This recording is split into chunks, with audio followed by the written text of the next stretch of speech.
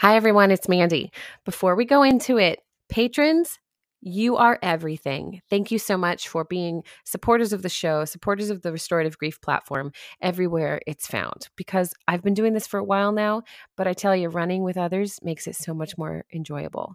So if you're interested in all the premium content, exclusive interviews coming up, or even just supporting the methods and the work because you know it makes an impact in your life and in others, then we would love to have you join us. Check out the show notes for links, and that's it. Let's get into it. Welcome back to Restorative Grief with Mandy Capehart. You are listening to episode 67, titled What Happens When We Die with Jessie Dice.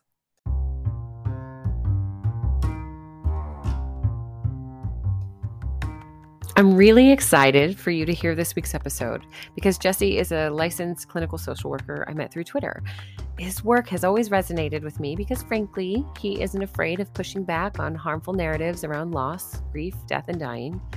Our conversation was sparked by a tweet of his about a general lack of grief literacy among professionals because we misunderstand faith-based practices as the only source of true comfort in the anticipation and aftermath of loss.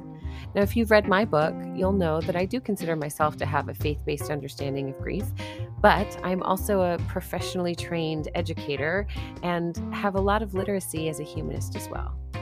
Some of the problematic statements we hear as platitudes or impersonal well wishes are often rooted in the belief that beliefs are the only way to survive loss. So I'm excited you'll get to hear his perspective and hopefully allow this conversation to expand your understanding of grief literacy and what happens when we die. Before I go any further, though, a content warning. Toward the end of the interview, we discuss death by suicide and the complications that come with understanding and grieving this type of loss. Please listen with discretion.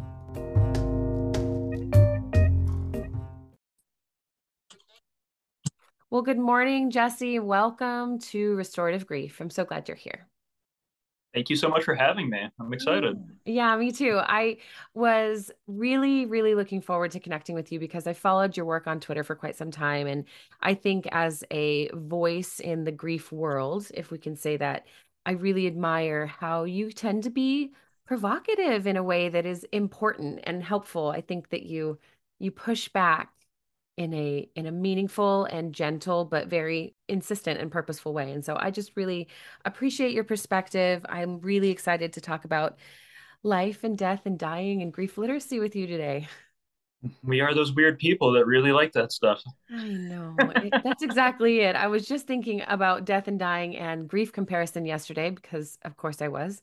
And I was a little put off because wanted to have this conversation about grief hierarchies and nobody wanted to talk to me about it. And I just thought, what the heck? Why does no one want to talk about this? Just because it might lead to some existential crises doesn't mean we don't talk. Right. And yeah, exactly. Just because this one thing you want to do, like you want to have an easy fix, and I want to say there's no such thing, but I'm with you. Let's dig in and have no answers by the end. I don't understand why you're so reticent to talk to me. Okay, whatever. So anyway, it's lovely to have you. For anyone listening who's not familiar with you, why don't you give us a little more context of who you are and what you do? Yeah, I'll do kind of the bullet points. I graduated with a master's in social work with the intention of going into therapy, and I've done that, but I stopped by medical social work after graduation. Mm, And so I am coming off of 8 years in working in a medical setting, doing supportive mm, care, and then doing therapy with uh, oncology uh, patients and their families. So mhm, people going through cancer experiences. But a lot of my hospital experience was in palliative care, mhm, gerontology, general medicine randomly because they kind of housed them all together, mhm, and then oncology. And so that was very intentional, wanting to work in grief, and that's what I did my thesis on, was grief. mhm. Um, Related. So I kind of found myself where I want to be, but through some pathways that I didn't really realize were going to be there. Yeah. And so I've been in private practice now for going on almost 3 years now, and I'm still pretty invested in grief work and also cancer community. Um, And then, yeah, I do anxiety and a lot of other stuff too. I dabble in anxiety and depression from time to time myself. So maybe from the other perspective. Um, Gosh, I love this because you said something along the lines of if your grief literacy or your understanding of grief literacy doesn't include the atheist community or the humanist perspective, you may not be as grief literate as you think. What I loved about that is we are bombarded Mm. with this idea that the afterlife is the source of comfort and a strong faith practice or set of beliefs or foundation of otherworldly or supernatural understanding is what carries us through grief. And so I am so excited for people to really not just feel like that's not true and you can't say that anymore, kind of the way that Merry Christmas had a weird bit where people were Mm. like, oh, we can't say Merry Christmas anymore. Okay, happy holidays, I guess. And it became subversive Mm. to say Merry Mm. Christmas. Anyway, I worry about people in grief support positions going down that road a little bit and gaining some bitterness and picking up along the way this lack of connection to their grief people that they're supporting. So I want to hear from you, just starting off, like what it would look like about carrying hope in a situation of death and dying or grieving a loss without a framework of religion. Yeah, that's a good question. Honestly, hope is something I was thinking about a lot last night, prepping for this just mentally, and it's something that I talk about. I'd say probably the most with any of my clients, whether it's grief related or not. Hope is a very complex and loaded topic for a lot of us, and we have hopes for ourselves within losses, and then we have people who have hopes for us in losses, which is also another dynamic that's interesting when we bring in what does this look like without religion, where I guess on a more personal note, like I remember this is before grad school. My dad died a year before I went to grad school, and I come um, from my family was not just not religious. It was almost just like not absent. It had some education around it. It just wasn't talked about much. So Sure, like truly when you think of the word atheist, I guess that's what it was. sure. And so like I remember feeling uh not in place doing something like Cub Scouts or Boy Scouts. I was like held in the basement of a church. Like I just really didn't have a reference point. Other people seemed to get it. It was kind of on the outside. I didn't share this uh, shared community. And then I realized around when my dad died that I had a similar experience with how people would express their hope for whatever solace or peace I can find in my loss. Feeling similarly, maybe outside whatever this community or in group or whatever we want to call it is, where whether it was statements of like, I hope he's at rest now, or now he's not in pain or peace, whatever it was, that he's in a better place, or sometimes it's just like brief references to being healed, or like, yeah, there's a lot of references that I just quite honestly did not know how to grapple with, but I knew that it wasn't resonating. I found that complicated a little bit, and I see this in my work too, where it complicates a lot of how we carry hope. Just think about how we're supposed to carry hope within grief, what that even means to us. And for myself, I would say that hope was more broadly like, and how do I stay connected? Mm. And I guess that's how like I frame it, and how we end up processing hope in a lot of different contexts in the therapy that I do is, what are the connections we're talking about, and what does it look like to act on them, preserve them in any way, and keep them present. And I think that goes into probably a lot of the psychoeducation that we give people on grief, is that this is something that you don't just walk away from, and things go back to whatever that means. So that means we do something, right? And that also conjures up like, okay, if we're doing something or still kind of being with this, what is my hope, intention, and way that I do engage with this? And so, yeah, whether it's like a hope for being connected to whatever loss in whatever way that looks like, or a hope for our own pain to be something we can open up to and make space for and ride those waves. I think that that's where I see a lot of the language going with people who probably don't identify with any religious affiliation, um, which I would assume, and what I see does still apply with people who do have religious affiliations, are these kind of broader values that we connect to. Coming back to the initial question is, how does hope show up when we're talking about this without religion?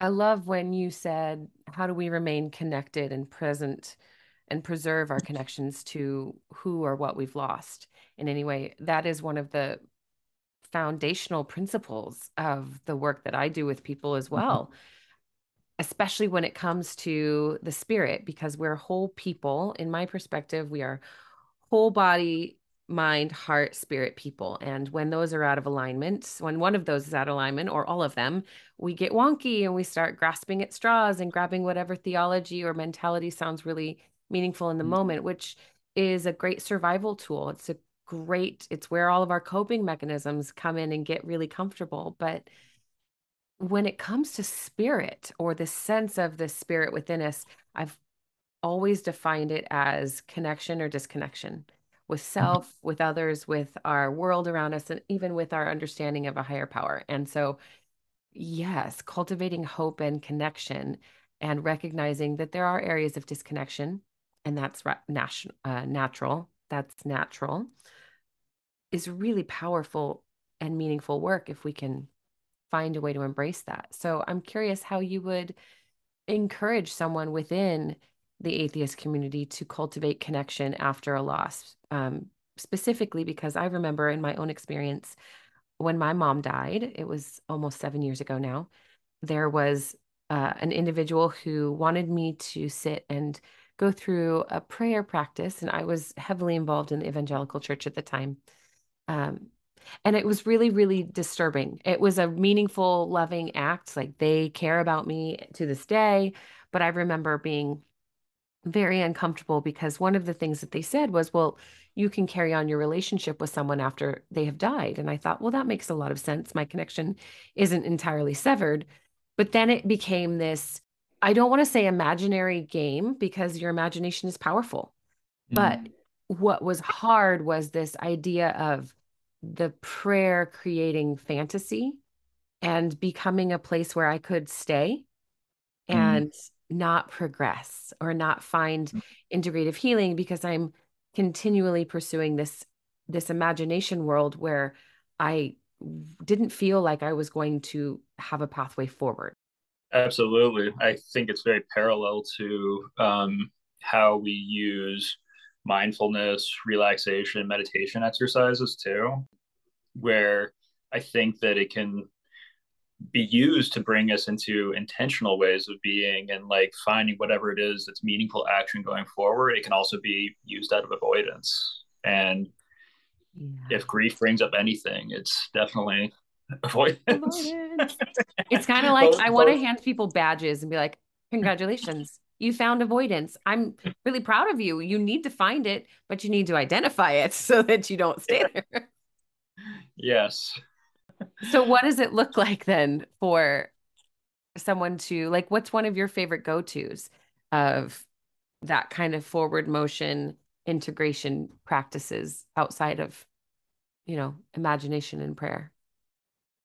I mean, I guess it can be playful in some ways, Mm, even in the depths of this grief and sadness. Is that even as an atheist or anybody who's religious I'm working with, we're not a monolith. So we are all going to have very different history and experiences coming into this. So I'm not going to assume, even if I feel like I can heavily attune or identify with parts of a person's experience of what may feel like it resonates.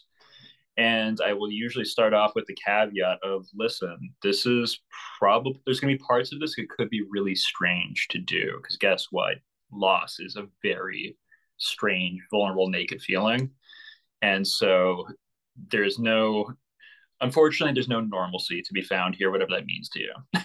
Yeah, exactly. Good. It's We're in fine. the arena. We're in the arena at this point. And Yeah. so I might, as we like process, how do you stay connected? What does that look like Mm. to act on that? What are the important parts of the relationship that we're trying to keep intact in some ways? I will kind of just say up front that there could be things here that really just like don't resonate at all, or maybe even grate on you. We can drop it, and that doesn't mean that you're grieving wrong Mm. or right. It's just we need to find the thing that fits you and this specific relationship Yeah. too. And so some of the things that I think that uh, do resonate, I guess, just to give kind of the variety here is many people are probably familiar with like the empty chair exercise that we do in therapy, and it's kind of used in other capacities too. But just to briefly go over that for listeners, um, there's a lot of reasons why we might do this, but in grief work, I might use this exercise where you literally physically have a chair and that's also in the room with us, where we invite the person that died to come in Mm. and to have intentional conversation, maybe some things that were left unsaid or things that you wish you could kind of, or the yet you hope you could kind of keep alive in some way or another, or articulate and express and like have that.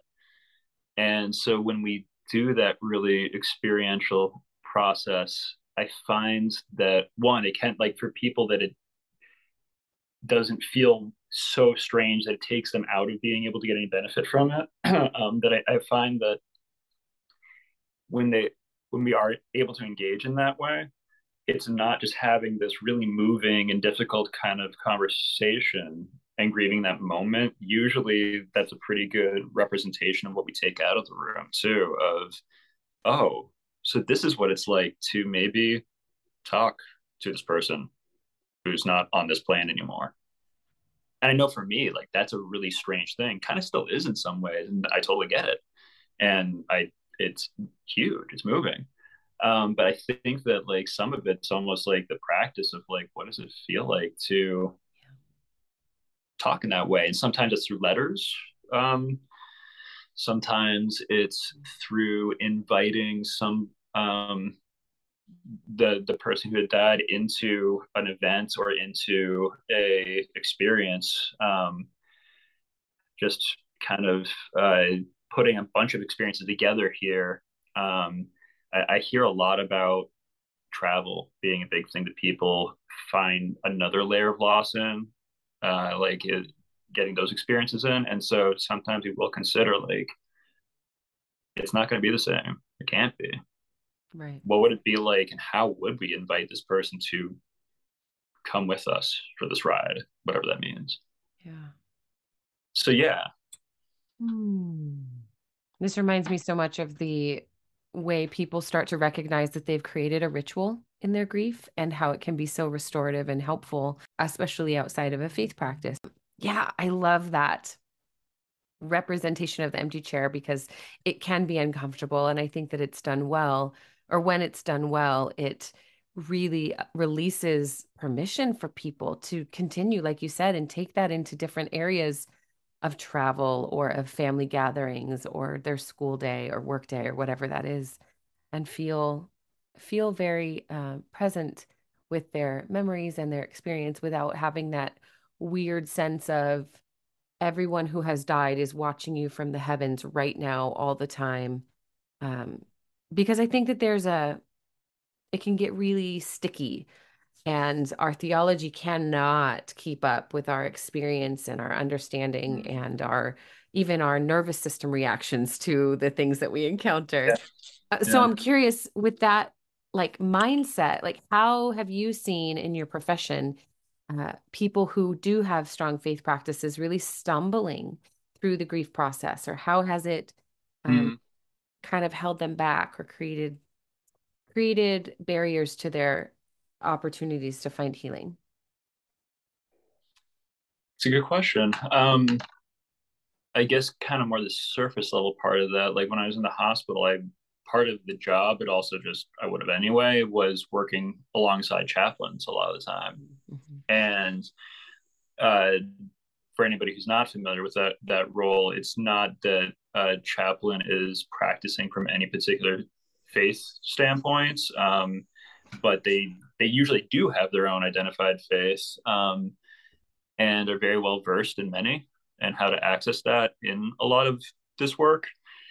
But I would definitely see a reaction when somebody absolutely was not welcoming of having faith or religion in these really difficult moments enter the room, and the chaplain then became that person of designated faith that Mm-hmm. we cannot exercise that from them, and so this is not happening. This conversation is shutting down. And then I kind of became the designated secular, even though they didn't know that about me. Anyway, non-affiliated person coming in. And so this is not just chaplains, and I'm not referring to anybody in particular, but I think that when I've noticed discomfort with some of these interactions or some of these things that just don't land, I've noticed the person who is supporting somebody in their grief work leaning harder into something that's creating more of an impasse. And that can look a lot of ways, but I guess that if somebody is maybe communicating frustration, anger, or just like misattunement with a chaplain, for example, or anybody else for that matter, offering if they would like to pray about something around this loss, if there is even what the funeral or plans are and all those sorts of things that come up, probably more specifically in the hospital setting, because that is kind of right there in front of us too. Yeah, I can see people, like I can feel the thickness in the air and the distance when that first attempt is rebuffed, and then the person in that support role may back up and ask about something, but then ultimately it's almost like this is the tool that I have, and this is kind of the process, and try again, and it kind of results in even more kind of entrenched places of being. And so like I'm trying to think of an example or if it'd be helpful in that way. When my dad died, he was in the hospital for 9 or 10 days, and we had everybody and their mother like on the team supporting him, because he came in cardiac arrest, was not responsive, and intubated, the whole shebang. And so neurology, the kidney docs, the ICU team, everybody's involved. And we're all talking about a lot of the clinical course, and then this does go into the grief part of what's already happening, is talking about quality of life and what are hope comes in, what are the wishes that we kind of lean into here. And there was a lot of paralysis in conversation with a lot of these providers. Wow.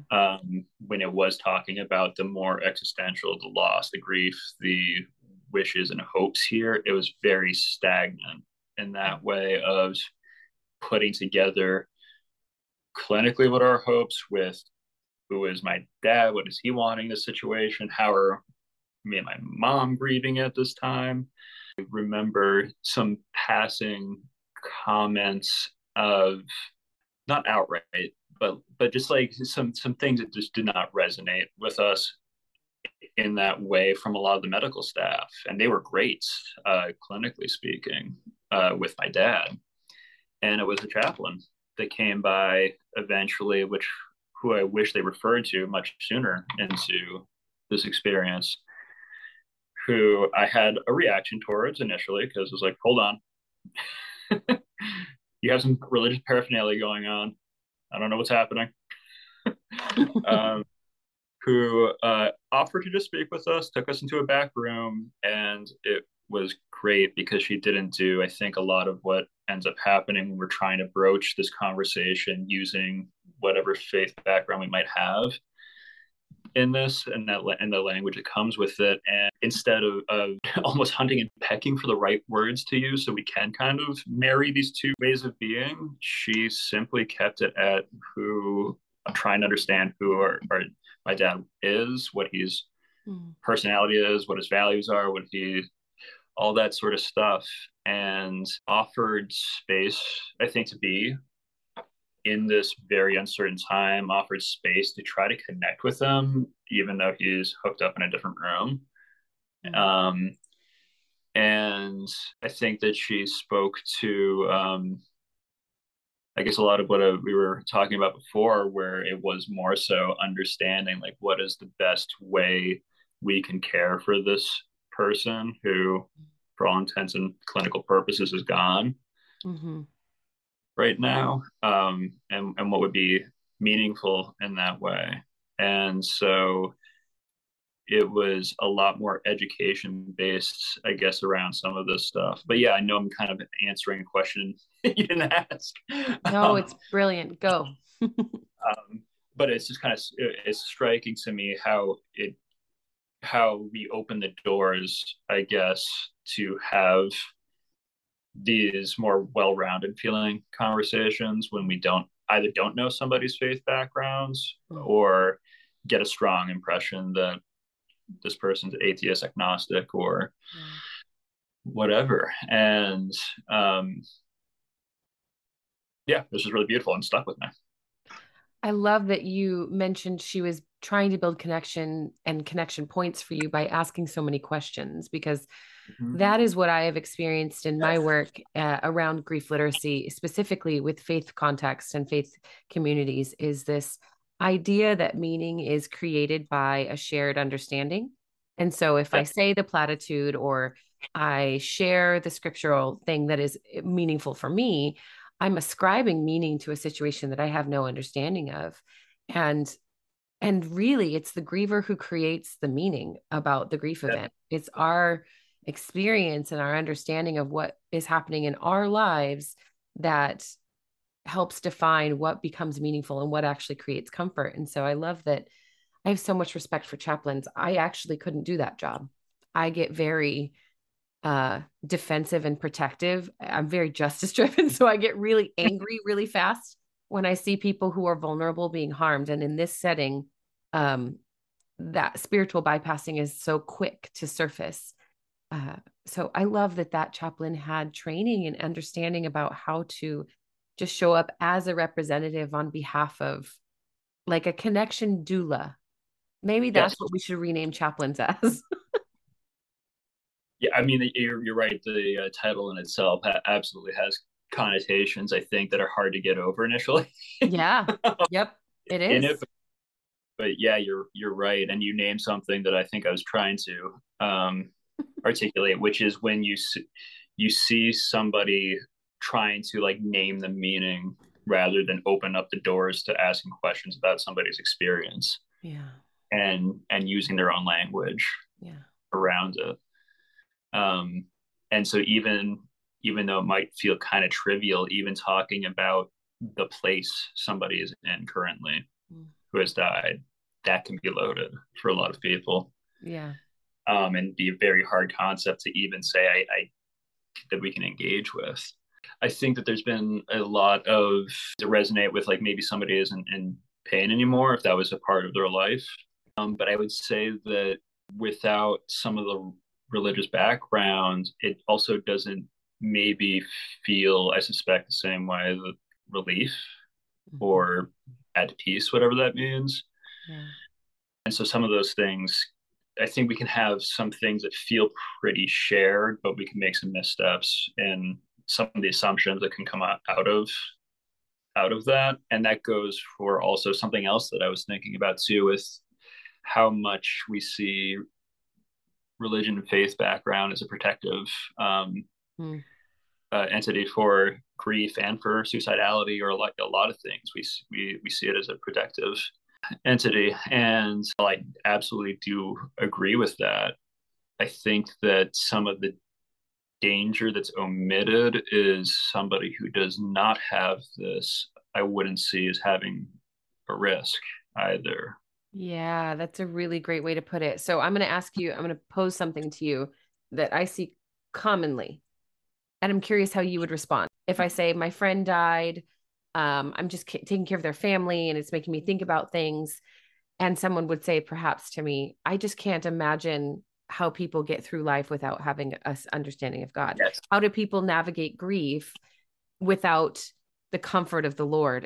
Would love to hear how you could respond to that in a way that's helpful, that doesn't create division or disconnection, right? Because again, even in that, my heart So is to create connection. parallel reaction where I love my grandmother. She's still alive at 100. Mm, And something she said, which I know feels very similar to what you just said, is talking about like if you don't have kids, I just don't understand what there is to life right, in that way. And it's a very similar feeling of like without faith, how can you right. get through this? How, right. Well, it's this like, there is a bucket and an expectation of what having a full life means. And if you can't meet those things, then you've clearly failed at life. Again, very, very bad binary thinking there that touches on so much harm. Yeah. And I guess like just the thing that feels very obvious to me is that the connection I don't think feels any necessarily has to feel any different Mhm. without religion when we're talking about a loss, when we're talking about grief. Because, I wonder how much that's a connotation is Mm. if I don't have a faith background, then it's just done. And I Mhm. honestly see a lot of atheists also perpetuating this in some ways and internalize stuff that I know that we carry with us with yeah, so they're in the ground where we, did Mhm. cremation, whatever we did, and then they're just one with the world, and it's just like over, just black, just done. Mm. And if that feels very binary to me too, of just like there's a hard period here where that's that in a very kind of pragmatic way, Mhm. which feels Mhm. very limiting.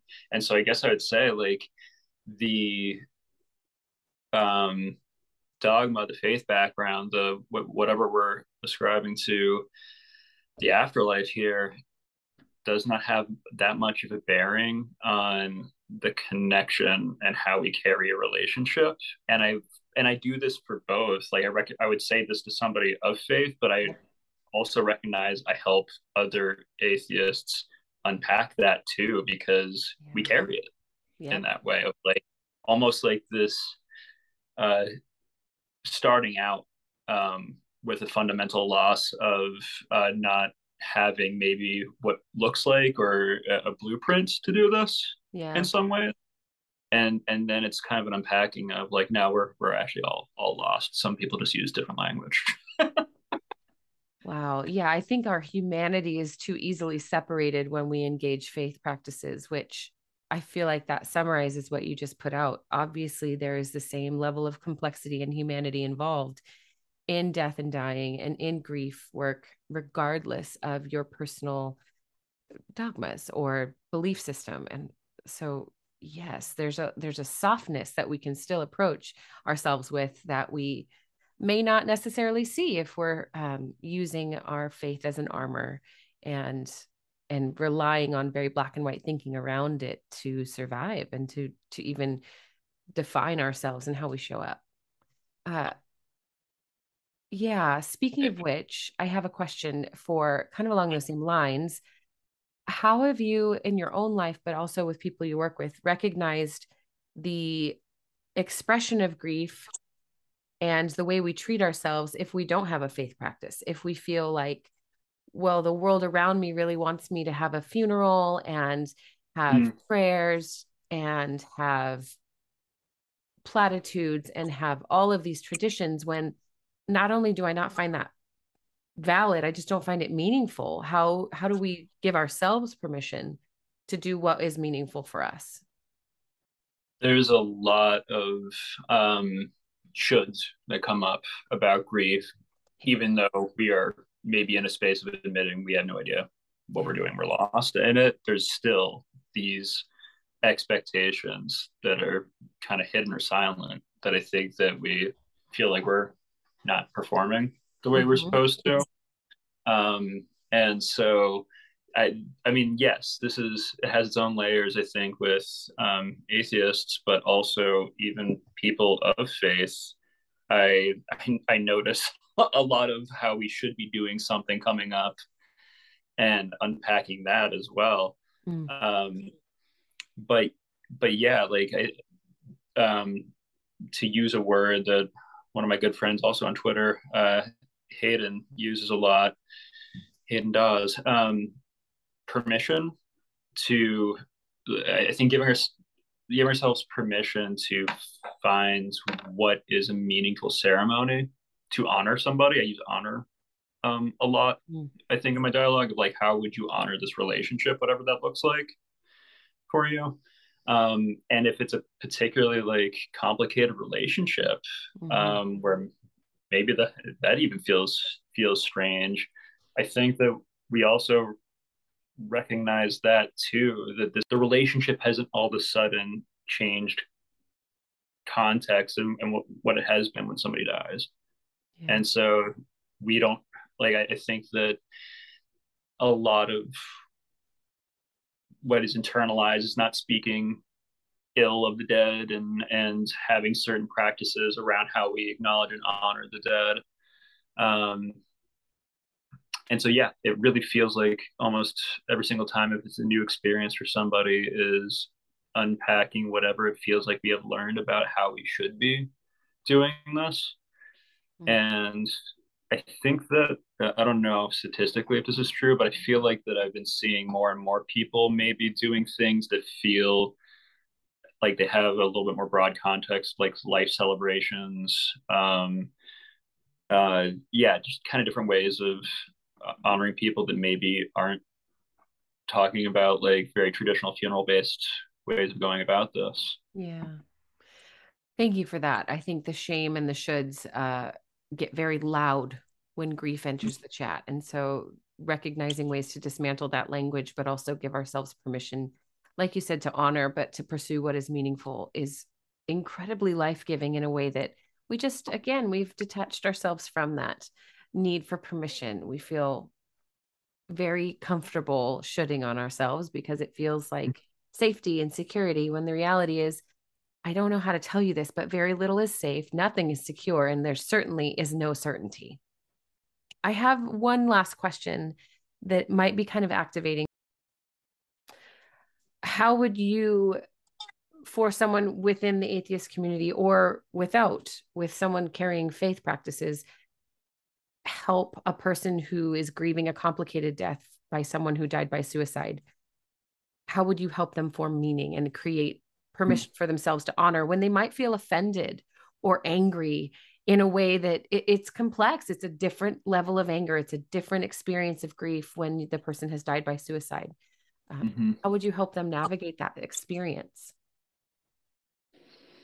I think that, and yeah, you very well could be right with how there's maybe less layers to how complicated um, that grief is in the atheist community. But I'd say that there's probably more shared than not. And the way that I would talk about that and find myself addressing that is through disenfranchised grief or marginalized grief, where this loss is feeling like it's somehow tainted in a way where even within the very few spaces where we maybe feel comfortable talking about loss, it's going to be taboo in those spaces. And so even though somebody might not have the belief that this family member is now in hell or being tortured or like whatever terrible thing, or maybe even fearing that their community now has some sort of Mm, shift in a relationship with them, which I think can be maybe part of it, right. like being ostracized. Um, I think that atheist and faith-based alike, we can appreciate that this is a way that we are going to be disenfranchised and experience it that way in this community. And a lot of times people don't even understand that layer of what that means. So I will often tell them, like, we usually know what taboo means. So like, yes, it makes it even harder to feel whatever natural emotions are coming out around this, and whatever um, ways that it has impacted your relationship. It makes it even harder for you to feel like that you can have those emotions, Right. and recognize and honor those in their own ways too. Mm. And so yeah, I think that that is definitely where I start. And then it gets back to like opening those doors of trying to understand the experience with this particular person, of what has the ripple effect been for you? Has it felt like you can't go back to your church or synagogue or whatever? Has it felt like that you have been more isolated in this already very isolating experience? Um, does it feel like that it's complicated the connection you have with this person who has died Mm-hmm. in that way? Because yeah, it's has its own layers there too. Yeah. I hear you saying validating a person's individual experience is crucial for helping them create meaning and finding ways to honor, especially when a grief event has been disenfranchised or invalidated by everyone around you or minimized because of a belief that you carry that now is in conflict with your actual lived experience. So, before we dive out of here, because this was a really rich and beautiful conversation, I would love for you to just share if there's anything you're really excited about or working on right now, or if there's how people can get in touch with you if they're interested in learning more about your perspective or just coming along for the grief literacy education that you are offering and putting out into the world. Yeah, I you can find me on Twitter is definitely where I'm the most active still, with just putting out random thoughts there. Most of them do happen to be related to grief, and that's at BRB Health, and for Blue Ridge Behavioral Health, which is my practice, but I'm with a group practice. And you can also find, I'm going to try to revive it a little bit here. brbhealth.com is the website. And so I'm hoping to continue to put resources, write a little bit more on there. And I guess kind of connecting things a little bit more. And I'm not really sure what this will turn into, but one thing that I did record more recently was using a Venn diagram to speak to attachment in relationships, and when we lose somebody, how we can understand and carry on this relationship or internalize parts of it through that attachment experience, and how we represent that in this Venn diagram. And I'm probably going to be continuing to work on that in different ways as I go along. So yeah.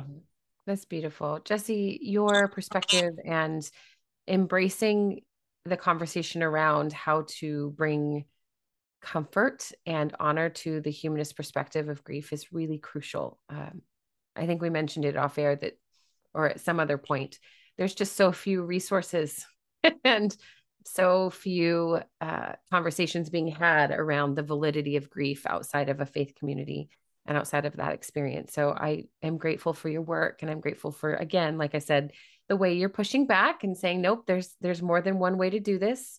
And I think it's creating a lot of health for people. So thank you for spending time with me today and for being who you are in the world. It's wonderful. Thank you so much. And what you said is very beautiful too. Like to Mm. my last thought that I had that is really um, moving from what you said is that there's in the atheist community even, that there's this sense of uh, I'd say like another loss almost, Mm-hmm. with feeling like that we don't have spaces where we talk about this very much. Yeah. And so I think for both faith based and atheist, uh, we need to be talking more. We need Yeah. to be creating more spaces for more community, more connection, Yeah. um, so that we don't almost feel like we are complicating everybody's grief. Yeah. It's interesting too. We could keep going. I'll be careful here. How, just to kind of put a cap on this conversation, we're not just positioning Christianity versus atheism. Again, binaries are not helpful. This is any level of faith experience. not even versus, in conjunction with a loss of faith, a lack of faith, a misunderstanding of faith practices, an appropriation of faith practices, all the different angles it can take and how it affects the way that we move through grief as individuals. And I think you're right. Those opening more conversations and avenues to have that interaction with one another is a very meaningful pathway forward. So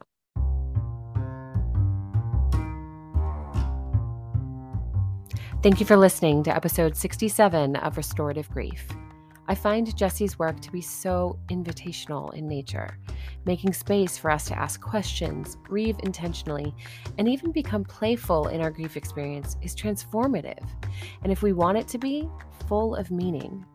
I think whether you carry a faith practice close to heart or none at all, you are always going to be an individual with deep humanity worth exploring and understanding.